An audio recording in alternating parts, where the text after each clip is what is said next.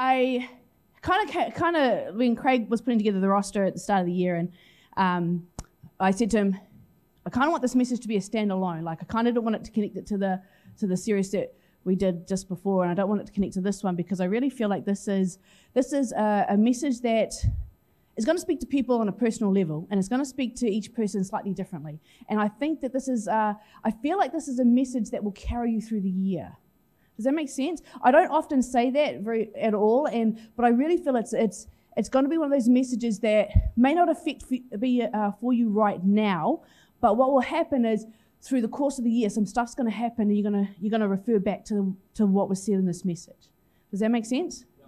Right? So I really encourage you to take notes. I always encourage people to take notes, and maybe that's kind of the whole education background, but it helps to retain things. It helps to keep them fresh in your mind. If you're not that way inclined, then by all means, I would recommend download it on Podbean and listen to it again. It's got, like I said, it's going to be something that's going to be beneficial throughout the year. So we want to go to the book of Joshua. Now, I love the book of Joshua, and the reason why I love the book of Joshua is because it's all about fighting. It's all about the battle. It's all about, getting in there and coming up against the spiritual forces and actually defeating them. And whether you like it or not, you are in an army. You are actually a warrior. You are someone who needs to battle, and that is what we are called to do. It's not about Jesus and the green grass of a sweet little lamb. If that is your perception of Christianity, then that is completely wrong, and somebody sold you a lie. Okay, your vision of Christianity needs to be fully armed with the armor of God, standing there with your sword and your shield, ready to battle, because that is what you got drafted into. When you accepted Jesus as your Lord and Savior, when He took you out of the kingdom of darkness and translated you into the kingdom of light, you literally signed up to serve in an army. So that's what we're going to talk about. So we're going to turn to, we're going to be in Joshua. And now the most obvious story in Joshua, of course, is the one about Jericho, right? Is the walls coming down for Jericho. Now, what I absolutely love about God, and you see it really well with this story, is that you have God's plan. Now, God's plan is to bring down the walls of Jericho and to usher the Israelites into Canaan, right? So that's the big plan. That's the goal. That's the vision. Like here, our church's vision is to be able to eventually build the Revive Center and be able to minister into our community, right? That's the big vision. The cool thing about God and the cool thing about the story that really demonstrates in this book of Joshua is that while that's the big vision for the corporate body, God actually has individual plans and purposes for each person. And so kind of hidden in amongst the story about the walls of Jericho coming down is this little story that we're going to look at, right? About a personal encounter that God was having with someone while all this other stuff is going on. And I want you to take a hold of that, because while all this stuff is going on in your world, God is still reaching out, wanting a personal encounter with you. So Rahab, we're going to look at Rahab. Now, Rahab was a hooker. She was a prostitute. She was a harlot. She was a whore. She was a soiled dove. Whatever term you want to use for what she was, that's what it was. She was a harlot. The interesting thing is that sometimes when people preach about this, they try to make it nice, and they say she was an innkeeper. Don't be fooled. She was not an innkeeper. She was a prostitute. She sold herself for money. She sold her body for money. And this is the story we're going to look at. The thing about this that's really exciting is that this is a story about a person who is completely imperfect. And I love that about God, because God takes the throwaway things of this world, the things that are not perfect, the things that are not perceived as pure or good or right, and He takes these things and He completely turns people's lives around. See, He takes people who were, born in the wrong time or the wrong place into the wrong family, and He proves Himself strong in your situation and in that situation. And God is always looking for imperfect people. He's always looking to be able to show Himself strong, to show that He's ready and able. And He has a dream for each one of us. And when you become a Christian, He completely enlarges your life. He enlarges your tents. He expands your borders, because He has this amazing plan that He doesn't tell you about right at the start, because if He did, you would run screaming from it, because you'd be too afraid to do it. Or else you'll go, there's no way I can do that. You see, we are actually called to walk by faith, not to live by fear, not to live by our skills, not to live by our talents, not to live by our resources or our finances. We are called to walk by faith. And if we are going to be a part of God's kingdom, then we actually have to live by faith. You see, the economic currency of heaven is faith. You want to be able to get things moving in your life. You want to see things transformed. You want to see miracles happen. You want to see things change and just shift. Then you need to have faith. That is how you get things to move.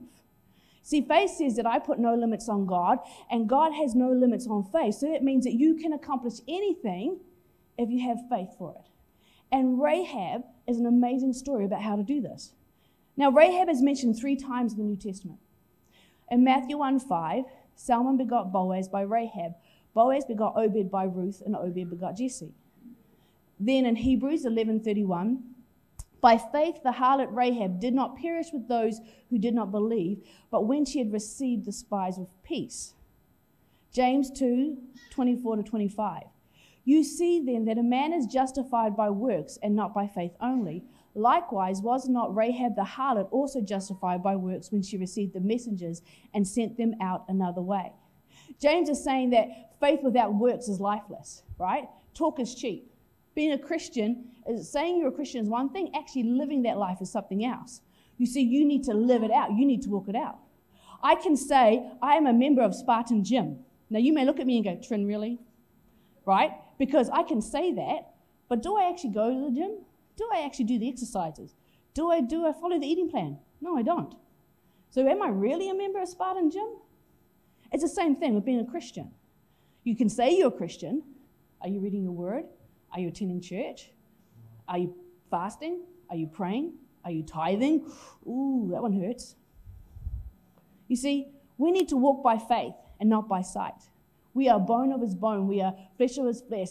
We are not disconnected. Jesus is the head and we are the body, right? But we are joined and we are connected. And everything he wants us to do, he has given us the ability through faith to be able to do that. So let's look at the story of Rahab, because she's going to teach you how we do that, right? So let's just, a little bit of background, right? So in this story, Moses is dead, right? So the Israelites have come out of Egypt. They've gone through the Red Sea. They went to go into Canaan originally, and they had a bit of a hissy fit and a meltdown. It was too hard. We aren't going to do it. So then they've spent 40 years wandering the desert. And now Moses has died because he was leading them, right? And Joshua is now the new leader, president, mayor, whatever title you want to give him. Joshua is now in charge, right? And so they come again to Canaan. They come again to Jericho. And Joshua is like, last time we sent out a bunch of spies and it didn't work out. So this time, I'm just going to send 2 guys. I'm going to send 2 guys out. They're going to spy out the land, all right? And then we pick up the story in Joshua chapter 2, verse 1. Now Joshua, the son of Nun, sent out 2 men from Acacia Grove to spy secretly, saying, go view the land, especially Jericho. So they went and came to the house of a harlot named Rahab and lodged there. Now, historians tell us that Jericho was actually an agrarian society, right? They reckon there was about 50,000 people who lived in Jericho, right? And they went to see a harlot. Now, you may be thinking they went there for some, dodgy purposes. But in all honesty, if you want to get the heartbeat of a city, if you want to know what's going down in a city, you go to the bar, you go to the pub, right? Because people talk and people gossip, and when the alcohol is flowing, people's lips start wagging. So these guys go there. And in verse 2, and it was told to the king of Jericho, saying, behold, men have come here tonight from the children of Israel to search out the country. So the king of Jericho sent to Rahab, saying, bring out the men who have come to you, who have entered your house, for they have come to search out all the country. Then the woman took the 2 men and hid them. So she said, yes, the men came to me, but I did not know where they were from. And as it happened, the gate was being shut when it was dark, that the men went out. Where the men went, I do not know. Pursue them quickly, for you may overtake them. But she had brought them up to the roof and hidden them with stalks of flax, which she had laid in order on the roof. Then the men pursued them by the road to the Jordan, to the fords. And as soon as those who pursued them had gone out, they shut the gate. Now, before they lay down, she came up to them on the roof. So let's just quickly recap this, right? Jericho has heard about Israel. Well, what did they hear? They heard that they decimated Egypt as they left. They heard that the Red Sea parted and that it completely wiped out the army. They heard about the other miracles that God had been performing for them for the last 40 years, and so they knew stuff. Rahab's bar has been watched because the men were there. We can't find them now, so there'll be soldiers, people watching, seeing what's going on. Rahab has hidden these spies, right? She's hidden them, and she's been interrogated about where these men are. There is a moment in time, and it's a God moment, when the decision that you will make will absolutely change the course of your life. You see, Rahab made this choice in faith. She completely turned her back on everything that she knew. She lied to the king, and she risked her life. You have to understand, this is actually kind of huge. Verse 9. And then she laid down. She came up to them on the roof, and she said to the men, I know that the Lord has given you the land, that the terror of you has fallen on us, and that all the inhabitants of the land are faint-hearted because of you. For we have heard how the Lord dried up the water of the Red Sea for when you came out of Egypt, and what you did to the 2 kings of the Amorites who were on the other side of the Jordan, Sihon and Og, whom you utterly destroyed. And as soon as we heard these things, our heart melted. Neither did there remain any more courage in anyone because of you. For the Lord your God, he is God in heaven above and on the earth beneath. So Rahab has betrayed everyone. She's betrayed her people. She's betrayed her king. She's betrayed her God. She's betrayed everything. And why would she do this? It was really simple. We have heard. Faith comes by hearing, and hearing by the word of God. All of Jericho had heard, but Rahab heard, and she believed. And I find it quite interesting because why is it that we can hear the word of God and we can have our lives completely changed, and we have people sitting in the same service who hear the same message, read the same Bible, and yet their lives stay exactly the same? Because while it may be a case of we have heard, the question becomes, are you listening? We have heard. Verse 11, and as soon as we heard these things, our hearts melted. Neither did there remain any more courage in anyone because of you. For the Lord your God, he is God in heaven above and on the earth beneath. This is an absolutely amazing statement from a woman who's an Amorite, who is a prostitute, who worships the god Moloch. She has everything wrong in her life, and yet when she heard the word of God, she made a choice to believe. She believes in a God she had never seen. She has never heard his voice. She's never participated in any of the rituals that the Israelites had done. She had believed about this God because she heard something. We have got the written word of God. We have the blood of the Lamb. You have a shield of faith and the sword of the Spirit. We've got everything we need to go out and take the land. And have we heard, but are we listening? Because Rahab heard and she believed. And in all honesty, God has not made this life of faith hard. He really hasn't. Because faith comes by hearing, and hearing by the word of God. Are you hearing the word of God? Are you reading the word of God? Or are you just rocking up every Sunday and thinking that's going to be sufficient? If you have heard the word of God, and you know that he is God in heaven above, and you know that he is God in the earth beneath, then anything that you are going through, he will see you through. You have faith for it. You see, the circumstances that you are looking at, the circumstances that you have become fearful of, or the circumstances that sway your faith, they are the valley and the shadow of death. Psalm 23 says, yea, though I walk through the valley of the shadow of death. Your circumstances are not death itself. It's just the shadow of death. So when you know who God is, and you know who God is because you've heard his word, you've spent time in his presence, when you know that, you can stand on it saying, I know that he is God in heaven above, and I know that he is God of the earth beneath. That means that this circumstance is a shadow, and I will not fear. Verse 12. Now therefore I beg you, this is Rahab speaking to the spies still, swear to me by the Lord, since I have shown you kindness, that you will also show kindness to my father's house and give me a true token, and spare my father, my mother, my brothers, my sisters, and all that they have, and deliver our lives from death. So the men answered her, our lives for yours, if none of you tell this business of ours. And it shall be, when the Lord has given us the land, that we shall deal kindly and truly with you. Then she let them down by a rope through the window of a house that was on the city wall, because she dwelt on the wall. And she said to them, "Get to the mountain, lest the pursuers meet you. Hide there 3 days until the pursuers have returned. Afterwards you may go your way."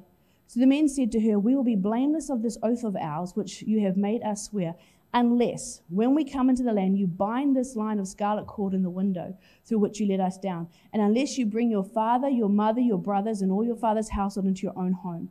So it shall be that whoever goes outside the doors of your house and into the street, his blood shall be on his own head, and we will be guiltless. And whoever is with you in the house, his blood shall be on our head as if a hand is laid on him. And if you tell this business of ours, then we will be free from your oath which you made us swear." Then she said, "According to your words, so be it." And she sent them away, and they departed. And she bound the scarlet cord in the window. Did you know that the Hebrew word for rope is the same as the Hebrew word for hope? It's the word tikva. It means strong, hopeful, confidence, expectancy, something I long for. Now, firstly, Rahab believed God. She took a risk. She put her entire life on the line. The thing that you have to remember for us is that we can do nothing for God without crucifying our own flesh. You see, I must crucify my own flesh. I must crucify my ambitions. I must crucify my intimidations. I must crucify my fears. And to be honest, standing up here and preaching, I find the easiest of things to do. I really do. But do you know what scares me? Having to say hello to somebody I don't know. Every Sunday morning, I get this knot in my stomach because there's going to be somebody at church and I haven't said hello to them before and I'm going to have to do it. That scares me. Getting up here, I find a piece of cake. But talking to somebody I've never met before absolutely frightens me. But you know what I have to do? I have to crucify that reserved part of my personality. I have to crucify that to be able to do the things that God has asked me to do, which is to pastor this church. So every Sunday, I get worried, I get anxious, and I go, okay, deep breath, we can do this. And to be honest, I actually want to talk to people. It's not that I don't want to talk to people, so don't get me wrong. It's just, I don't know why. It's obviously just some sort of holdover from when I was a kid or something. But we have to. There are things in your life that you have to die to because we are no longer our own. We are bought with a price. You are no longer determining in your own life the things that you do. You follow what God says that you do, right? That's how this works. If you want to do something significant for God, if you want to raise a godly family and have a wonderful, fulfilling marriage and be successful in your business or have a successful life, be successful in school and all those things, then you literally have to die to things in your life. You have to take a risk. The second thing that Rahab did was she hung a rope of hope out her window. Faith is the substance of things hoped for, the evidence of things not seen. You may have lost the vision that you had for your life, but God wants you to actually have a life of significance, not just a life of success, because success is not always significance. You may be thinking, oh, well, I don't have a vision, or I don't have any hope, and things have gone on, and you don't know the things that I've walked through, and you're right, I don't know the things that you've walked through. But I do know that where God is, there is always hope. You see, hope is hung outside of our life, not where we can see it. It is fastened to something on the inside of us, and it hangs on the outside. You see, it's not for you to bring the promises of God to pass in your own life. That's for Him to do. That's not for you to do. Like, I think we quite often get confused, and we think we're supposed to bring these things about in our own life.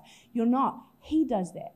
Because you stand and you say, okay, God, I believe that you are God in heaven. I believe that you are the God of the earth. And you promised this, so I'm going to stand on your promises. I've got my hope hanging out. I am fully trusting in the integrity of your word. And I believe in you and your words and not in the circumstances that I'm seeing. Hebrews 6:12 says like this, that you do not become sluggish, but imitate those who through faith and patience inherit the promises. For when God made a promise to Abraham, because he could swear by no one greater, he swore by himself, saying, surely blessing I will bless you, and multiplying I will multiply you. And so after he had patiently endured, he obtained the promise. For men indeed swear by the greater, and an oath of confirmation is for them an end to all dispute. Thus God, determining to show more abundantly to the heirs of promise the immutability of his counsel, confirmed it by an oath, that two immutable things in which it is impossible for God to lie, we might have a strong consolation, who have fled for refuge to lay a hold of the hope set before us. This hope we have as an anchor to the soul, both sure and steadfast, and which enters the presence behind the veil, where the forerunner has entered for us, even Jesus, having become a high priest forever in the order, according to the order of Melchizedek. So what is God saying? Because that's kind of a big passage, right? Men swear by God if they don't know Jesus. We all swear by something greater than ourselves. And since there is nothing or no one greater than God, he swore by his own name. It's like when you're trying to convince somebody of something, and you say, like we would say, I swear to God, or I swear to whoever. Sometimes people say, I swear on my grandmother's grave. And they're lying to you because their grandmother's still alive. But we all swear by something greater than ourselves. And for God, there is no one greater, so he swore by his name. Rahab took a risk. She took a step of faith. She had absolutely nothing but the word that she had heard. And she left her past behind when she went forward with the future into something of God's word and a rope hanging out the window. Rahab didn't have the blood of Jesus. She didn't have a Bible to read. She couldn't look at the cross. She couldn't go to Revive Pukekohe. She didn't have a connect group that she belonged to. All she had was a rope hanging out her window. And that rope is an anchor to your soul. Because what does an anchor do? First and foremost, it makes ships stable, right? God says you've got hope. It's an anchor for your soul. It will hold you steady in times of crisis. It will keep you in the house of God when all hell is breaking loose.